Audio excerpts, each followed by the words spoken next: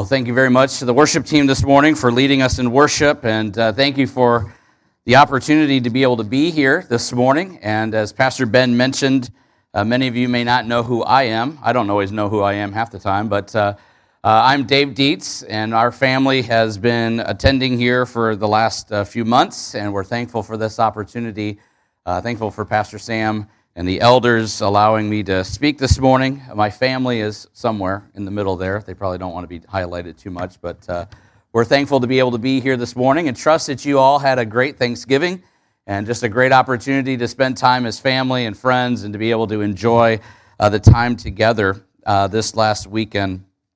This morning we're going to be looking at the book of Revelation, chapter 2, and we're going to be looking at the church at Ephesus this morning. It's a great text of Scripture as we examine through this particular church and the instructions and the commendations that are given to this church, and then the lessons that are able to be gleaned as well from this particular text of Scripture. I want to begin this morning, though, by looking at the book of Ephesians before you go to Revelation chapter 2. Ephesians chapter 6. Looking verse 23 and 24. Ephesians chapter 6, verse 23 and 24. These are the last two verses of the Apostle Paul as he's writing to the church at Ephesus. And he's encouraging them, and he's concluded these 6 chapters, and he's concluding this book, and he comes to verse 23 and 24, because this is going to be very insightful as we then look at the text in Revelation chapter 2.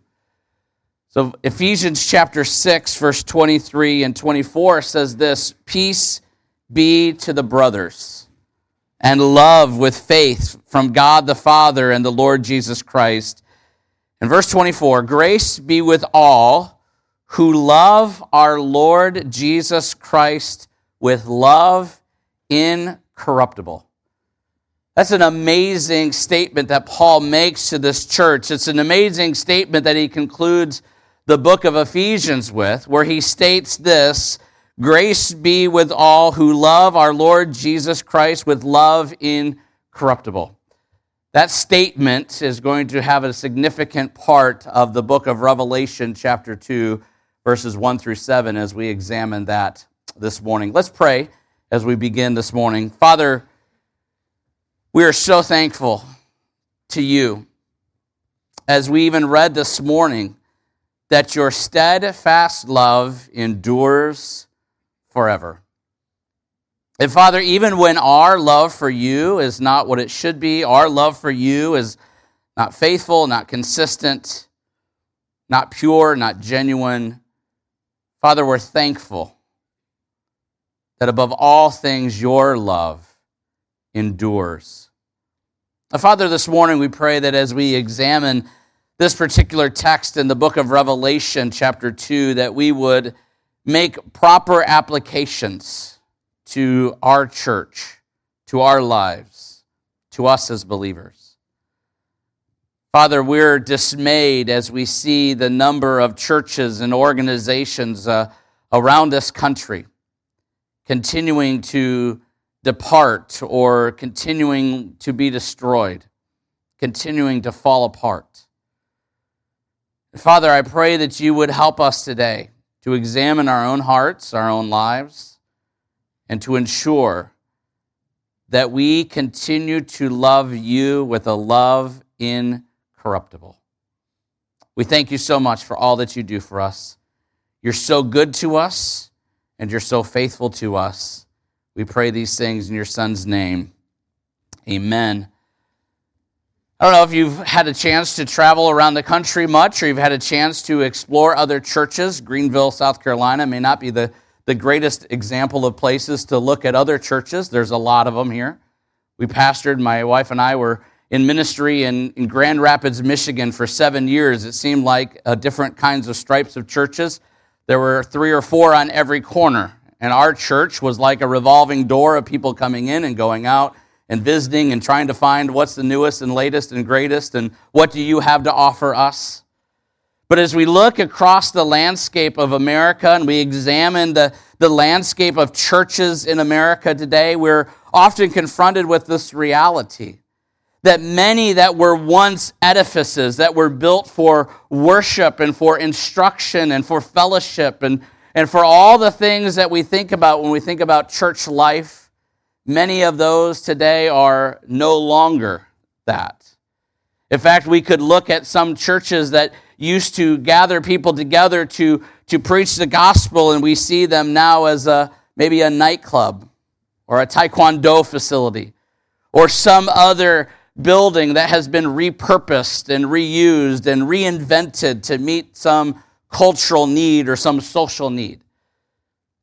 Like a mum, we think about Thanksgiving times, and we think about flowers like mums that we plant or we put into a planter by the front door that have a lot of beauty. When you get down into the middle of looking at that mum, you can see that it starts to die and it starts to decay, but yet there's still some life that exists that deceives us to think that that plant is okay. There's a lot of churches, a lot of organizations that are in that same predicament. Oh, they've got life and they've got beauty and they've got activities and they've got programs, but if we were actually to get down into the middle of that church or that organization, we would see something that is dying, something that is maybe even dead. Charles Spurgeon, in an article published in the Sword and Trowel in December of 1889, said this: "To compromise on leadership is the most suicidal act a church can commit." You see, when it comes to church life and it comes to all of the aspects of the congregations, as Spurgeon would say, many of them actually are qualifying for being placed on suicide watch. They've got all the programs, they've got all the ministries, they've got people bustling in and out of them, but the reality is many of them are on a death spiral, and the sad reality is many don't even realize it.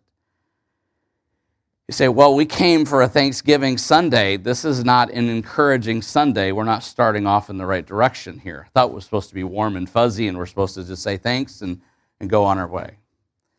The reality is, as we examine a text like the book of Revelation chapter 2 describes for us with the church at Ephesus, the reality is a church like Palmetto Baptist Church or a church like any other church that we're familiar with, or maybe a church that you attend while you're not here at school, for those of you that are students, the reality is for a church like this, we could be described like the book of Revelation chapter 2 describes the church at Ephesus. And so we want to look at this text this morning as we examine these 7 churches and the principles and the applications that are part of this particular book, this particular church. There's a lot of great things that we could be commended for, just like the church at Ephesus is commended for.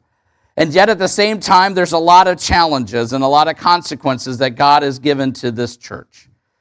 And so we want to look at this morning Revelation chapter 2, verses 1 through 7. It says this: "To the angel of the church in Ephesus write, the words of him who holds the 7 stars in his right hand, who walks among the 7 golden lampstands. I know your works, your toil, and your patient endurance, and how you cannot bear with those who are evil, but have tested those who call themselves apostles and are not, and found them to be false. I know you are enduring patiently and bearing up for my name's sake, and you have not grown weary. But I have this against you, that you have abandoned the love you had at first. Remember, therefore, from where you have fallen, repent, and do the works you did at first. If not, I will come to you and remove your lampstand from its place, unless you repent. Yet this you have, you hate the works of the Nicolaitans, which I also hate. He who has an ear, let him hear what the Spirit says to the churches. To the one who conquers, I will grant to eat of the tree of life, which is in the paradise of God." This is part of the 7 churches of the book of Revelation. Maybe you've studied through these. Maybe you've heard these 7 churches preached on before. But the background to this particular set of verses is important for us as we examine these particular verses, these particular churches that are listed here in Revelation chapter 2. There's 7 of them. They stand as relevant examples to us. They stand as relevant examples of things that went well and things that didn't go well.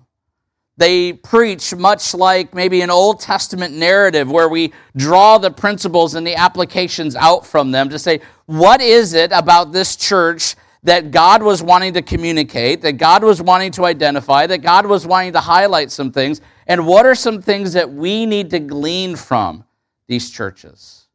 What are things that we need to be able to take away from these particular churches? Well, we look at this particular church, which is the church at Ephesus.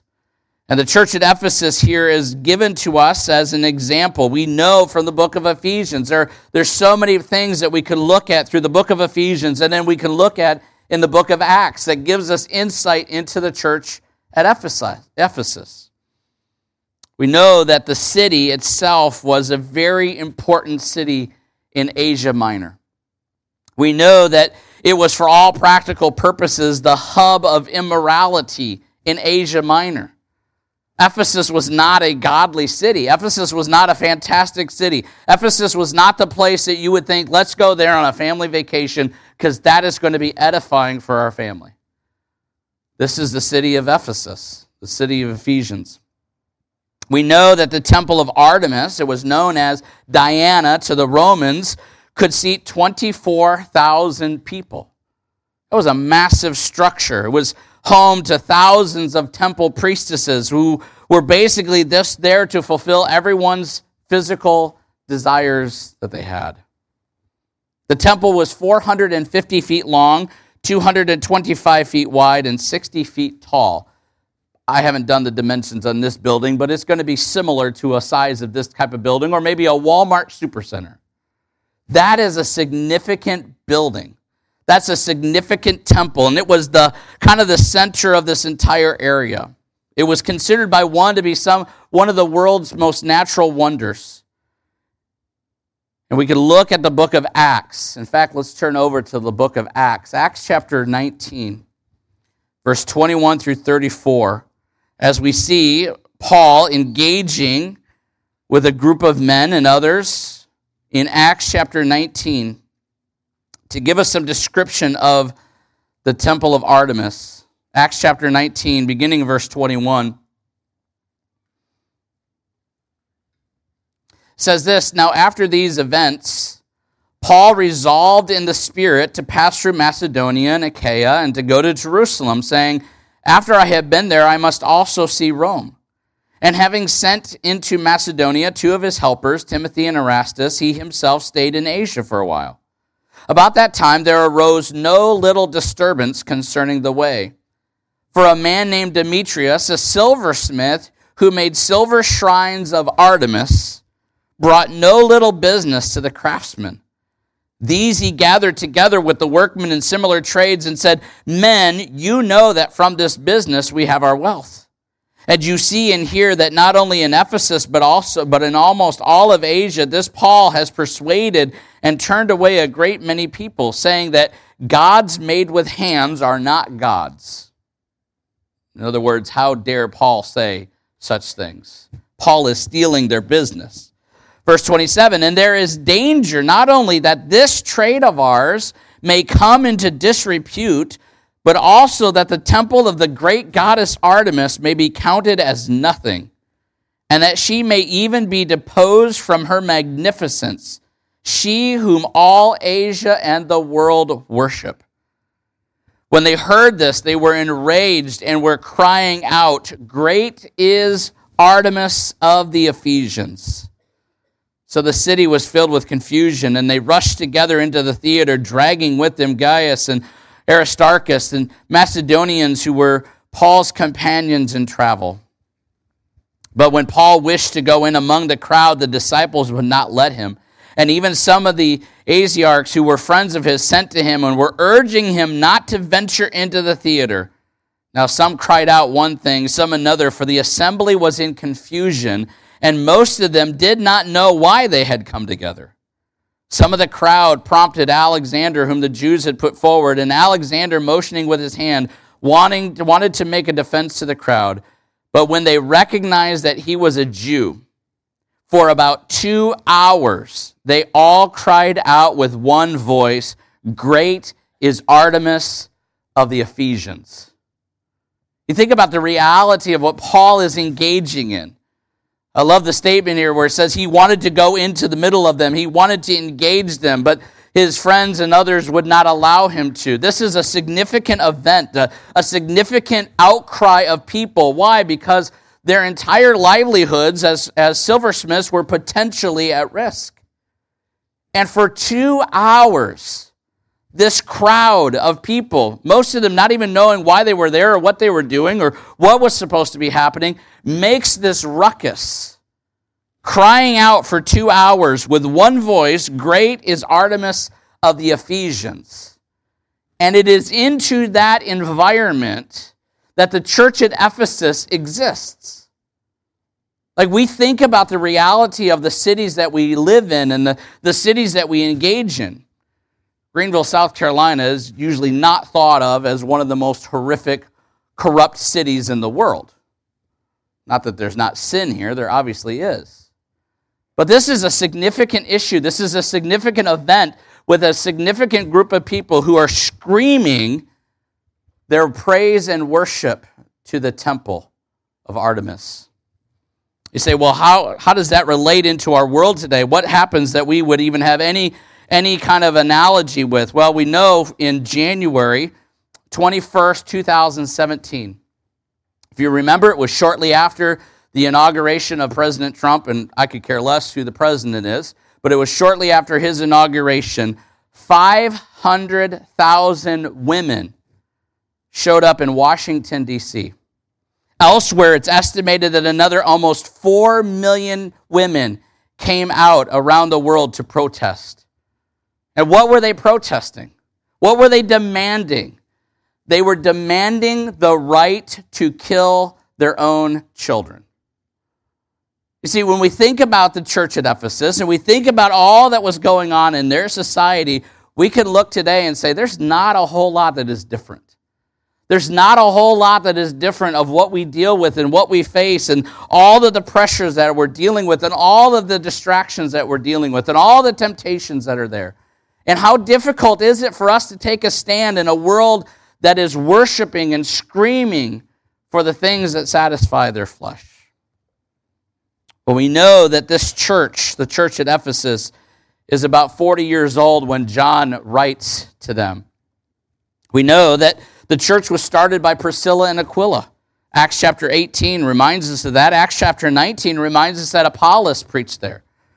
We know that the church was bolstered by a massive evangelistic effort. We saw that in Acts chapter 19, verses 18 through 19.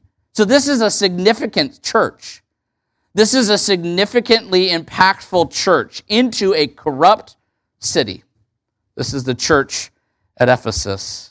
And this is the church that John is going to communicate and write to here as he communicates to us in the book of Revelation, chapter 2. And so what do we begin to see as we look at this particular text and we look at this particular city? We see some commendations of them. Verse 2, he says, "I know your works, your toil, your patient endurance, how you cannot bear with those who are evil, but have tested those who call themselves apostles and are not, and found them to be false. I know that you are enduring patiently and bearing up for my name's sake, and you have not grown weary." So John is communicating to them in Revelation chapter 2, and he says, listen, we all know the struggle that you have as a church existing and living and ministering in a corrupt city like Ephesus. And John says, we're commending you. God is commending them for all that they're doing. He's beginning this section of their book, and he's saying, we're commending you for what you're doing. And he commends them for 4 things. First of all, he commends them for their labor. You guys are working hard. The Greek word here is kopos, which doesn't really help you pay your bills on Friday, but it means wearisome effort. In other words, John is communicating to them and saying, listen, we know how hard you're working. We know how hard you're laboring. as someone who has been in full-time ministry as a pastor and now somebody who is not, I fully appreciate all that goes in to make this happen. There's a lot of details, a lot of effort, a lot of work, a lot of planning, a lot of details that makes just each Sunday go off without too much of a hitch. And some of you, as you labor and you minister and you serve and you work in these capacities in church, you're weary and you're tired, but you're staying faithful and you're laboring for the cause of Christ, just like the church at Ephesus was. And John says, listen, you're commended for that. You're commended for your work. You're commended for your labor. But then they're also commended for their patient endurance. They remained under the challenges and the trials and the difficulties and all the things that they had to deal with. Not only did they have challenges within the church, they had challenges outside the church. We see in Acts chapter 19, all of the things that were going on, all the challenges that they faced in the city that they were located in. And no doubt there were challenges within their particular church. I remember several years ago, I was pastoring in Michigan, and we had several men who became, they kind of came forward and said, we'd like to serve as deacons. And I told them, I said, I think you're gonna see a different side of church life. All of these men had been part of like some mega churches in the Grand Rapids area, and they had come to our church, and they had never really served in leadership before. They were great guys. And I told them, I said, I just think you're going to see a different side of church life once you come into leadership. And I remember one of them telling me, Dave, I'm 63 years old. I don't really think there's anything else I can really see. I think I'm going to be okay. And about 6 months in, after he became a deacon, after about 6 months in, he came to me and he goes, actually, I'd like to say I'm sorry. Because he said, I never realized all of the struggles and all of the challenges that exist within a body of believers. There's a lot of issues, there's a lot of struggles, there's a lot of challenges that exist. And John is writing to the church at Ephesus, and he says, listen, we commend you that you are patient. You patiently endure week after week, not only with each other, but with the world that you live in and the world you exist in. But then he says, we commend you, thirdly, for how you cannot bear with those who are evil. They were intolerant of the evil that was around them. That is significant. All of the pressures, all of the social pressures and temptations and struggles that existed in that city. And the church at Ephesus was commended because they not only were wearisome in their effort, working hard, they were patient, but they were intolerant of the evil that was around them. That is significant. That's why Paul, as he reminded them in Ephesians chapter 4, that they not live as Gentiles do, who live in every kind of impurity. Paul reminded the Ephesians, hey, you are doing a great job, not allowing the culture, not allowing society to impact and influence and change and alter who you are. That's a significant commendation. And included within that commendation is their hatred of the Nicolaitans. As he says down in verse 6, he kind of adds this as an addendum. Verse 6, yet this you have, you hate the works of the Nicolaitans, which I also hate. This is the church at Ephesus, amidst the great temple of Artemis, against all the wickedness that they lived in, and all the things that they dealt with, and all the challenges that they had. John says, listen, you are to be commended. You're to be commended for your labor. You're to be commended for your patience. You're to be commended for your intolerance of evil. You're to be commended for all the things that you are doing. You have not succumbed to the pressures of this world. You have remained faithful amidst the challenges that you face. But then there's a fourth commendation.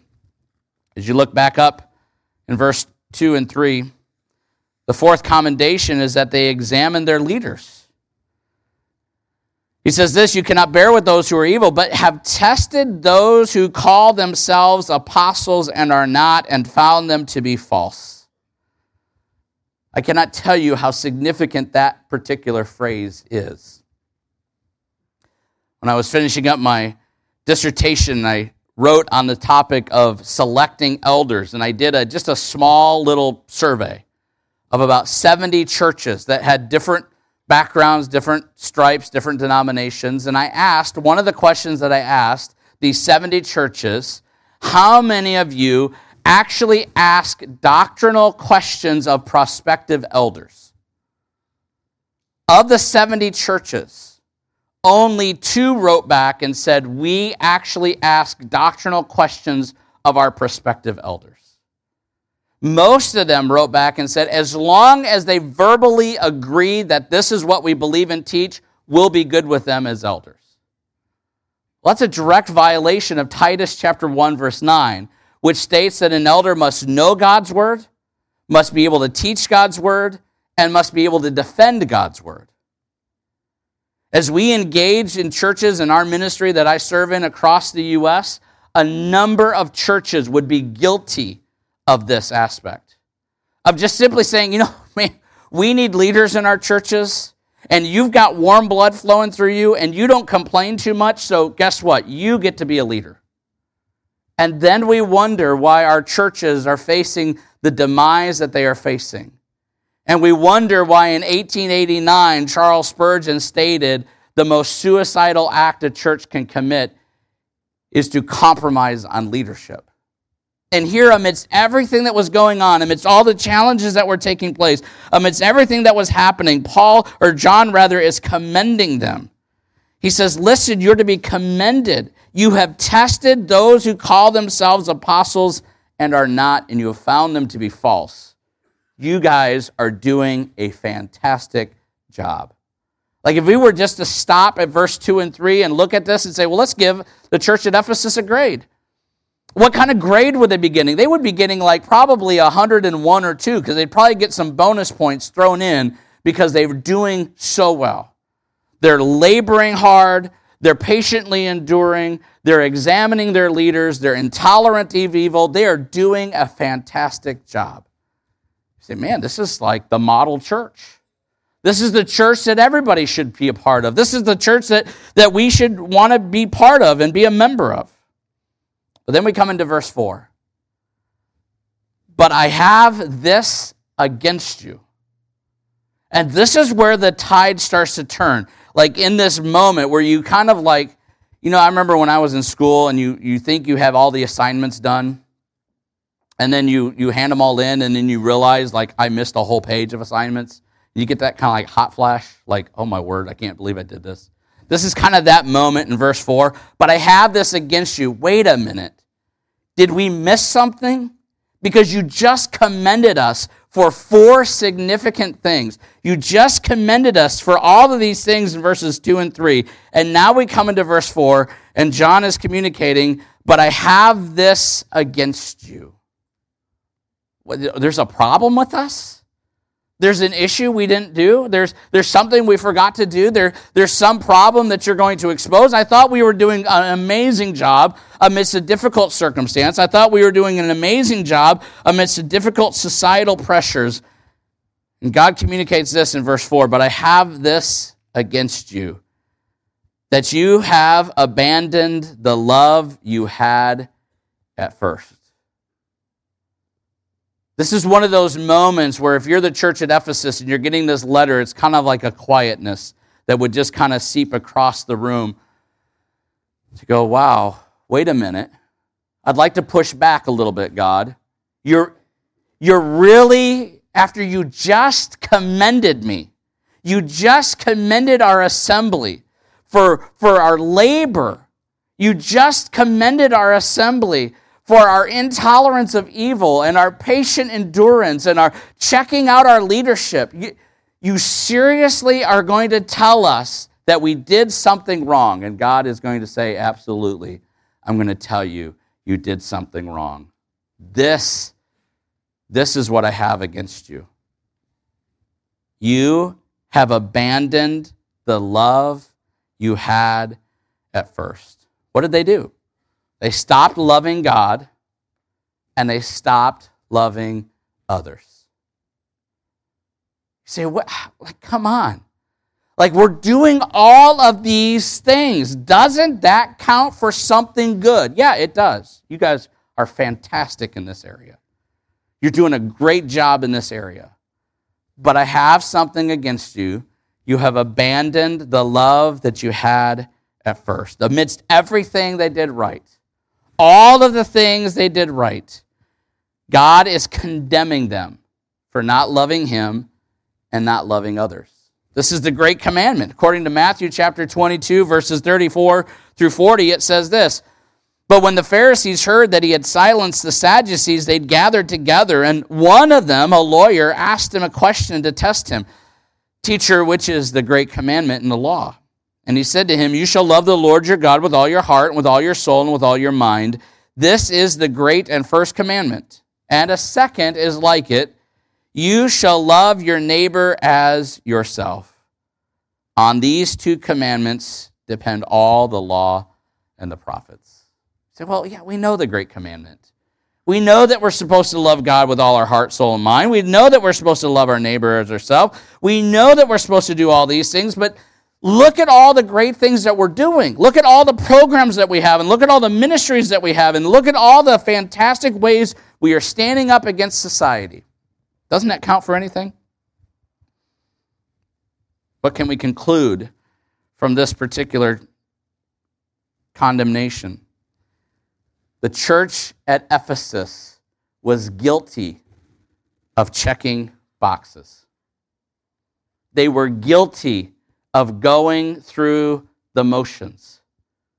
They were guilty of taking all of their works that they had done, all the things that they were just commended for, and saying, listen, in light of the difficult city we live in light of the difficult surroundings we have, let us elevate these things and say, look at our labor, look at our patient endurance, look at our intolerance of evil, look at the fact that we check out our leadership.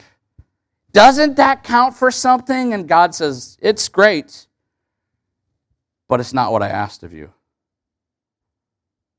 I asked that you love me with all your heart, with all your soul, with all your mind.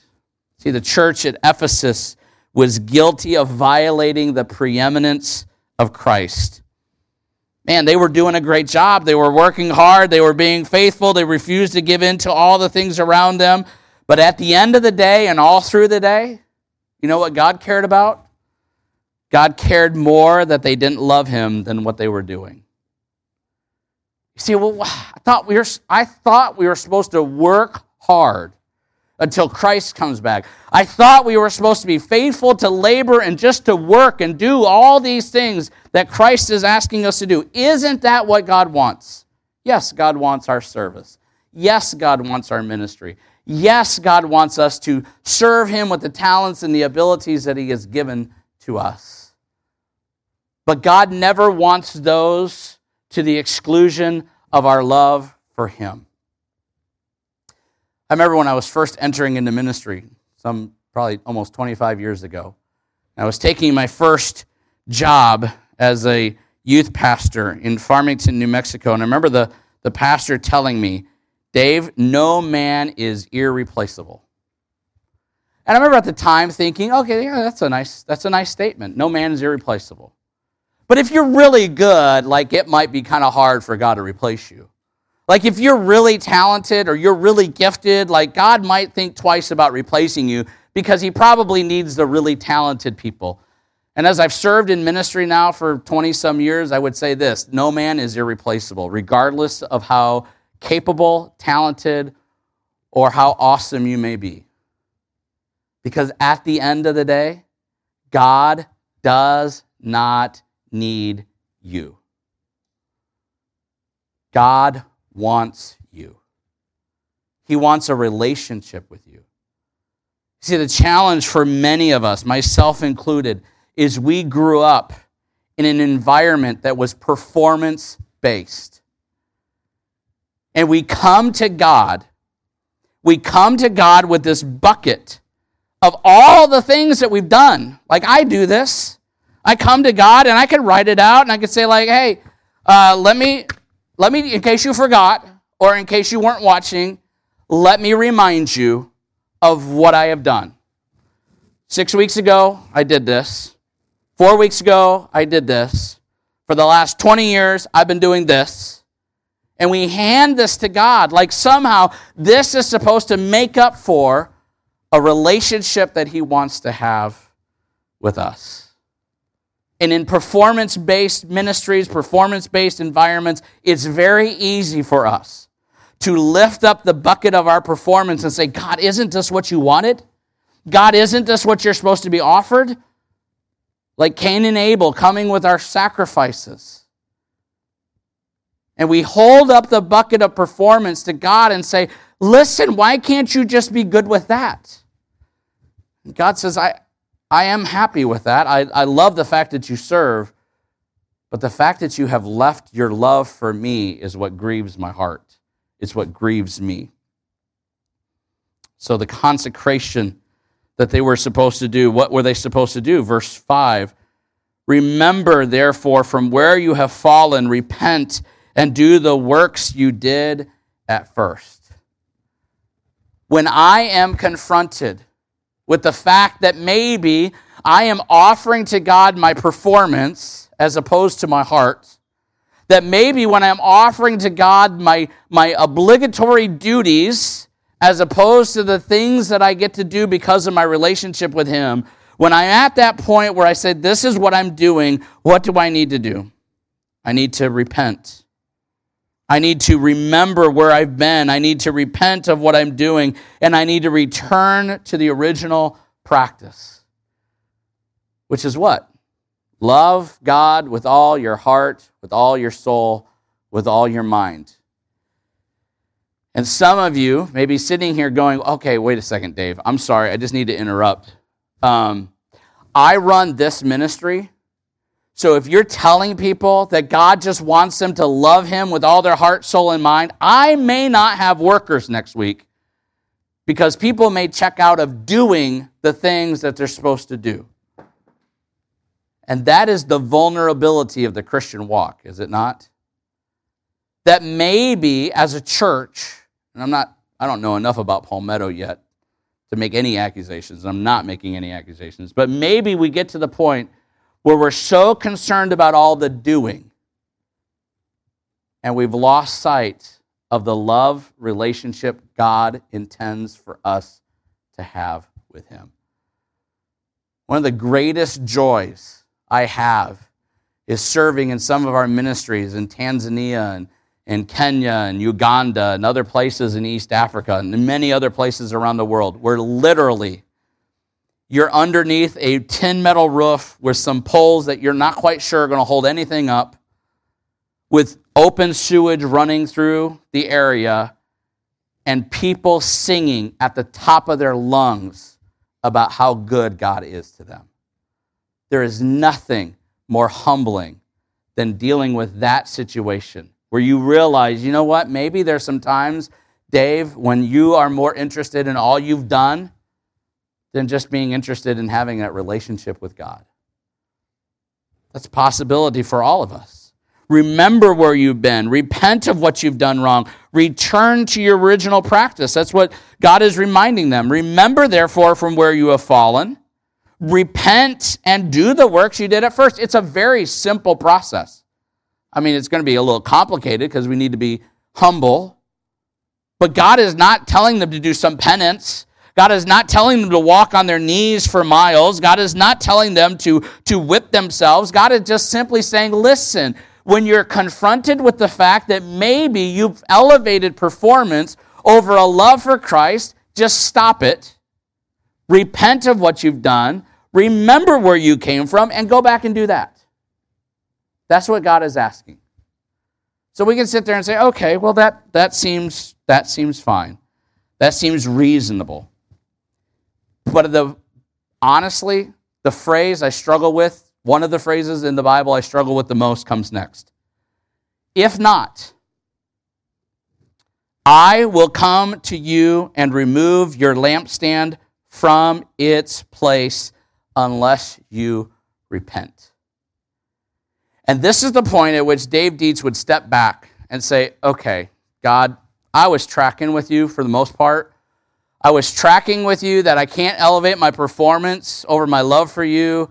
And God, I was tracking with the fact that you're thankful for what I've done, but that you wanted a relationship with me. And God, I'm tracking with the fact that, listen, I need to remember where I've been. I need to repent. I need to go back and do what you've asked me to do. God, I can wrap my head around all of that. But honestly, for me, this phrase is one of the hardest ones I struggle with in Scripture. If you don't do that, I will remove your lampstand.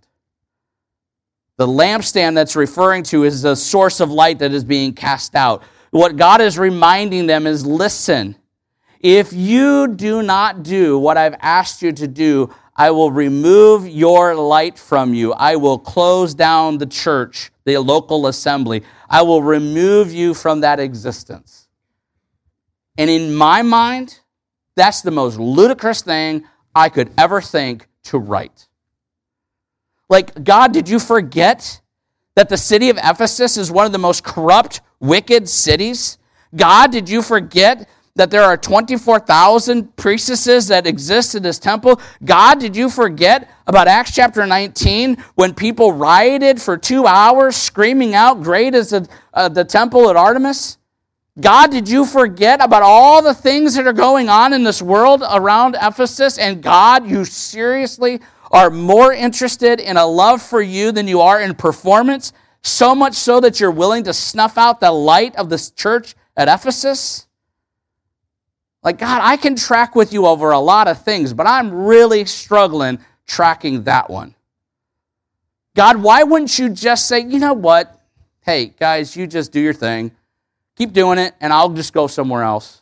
And I'll bless another church, and I'll bless another body, but you guys can keep existing, and you guys can keep going, and just keep doing your performance, and our relationship will kind of have a breach in it, but it's okay.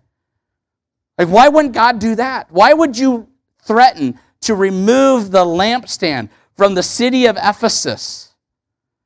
All over the fact that they didn't love you like you were supposed to?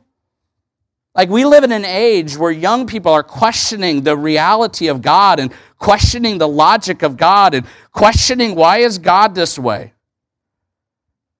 And if we're not careful, we can fall right into that thought process here, like I do, and sit there and go, hey, wow, that's an extreme position to take in my mind. But the reality is that God cares more about your love for Him than your performance to Him.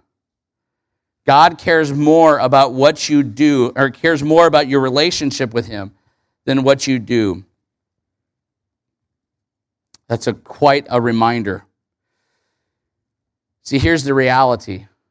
God doesn't want you as some indentured slave who mindlessly works and labors while dutifully checking off an eternal to-do list.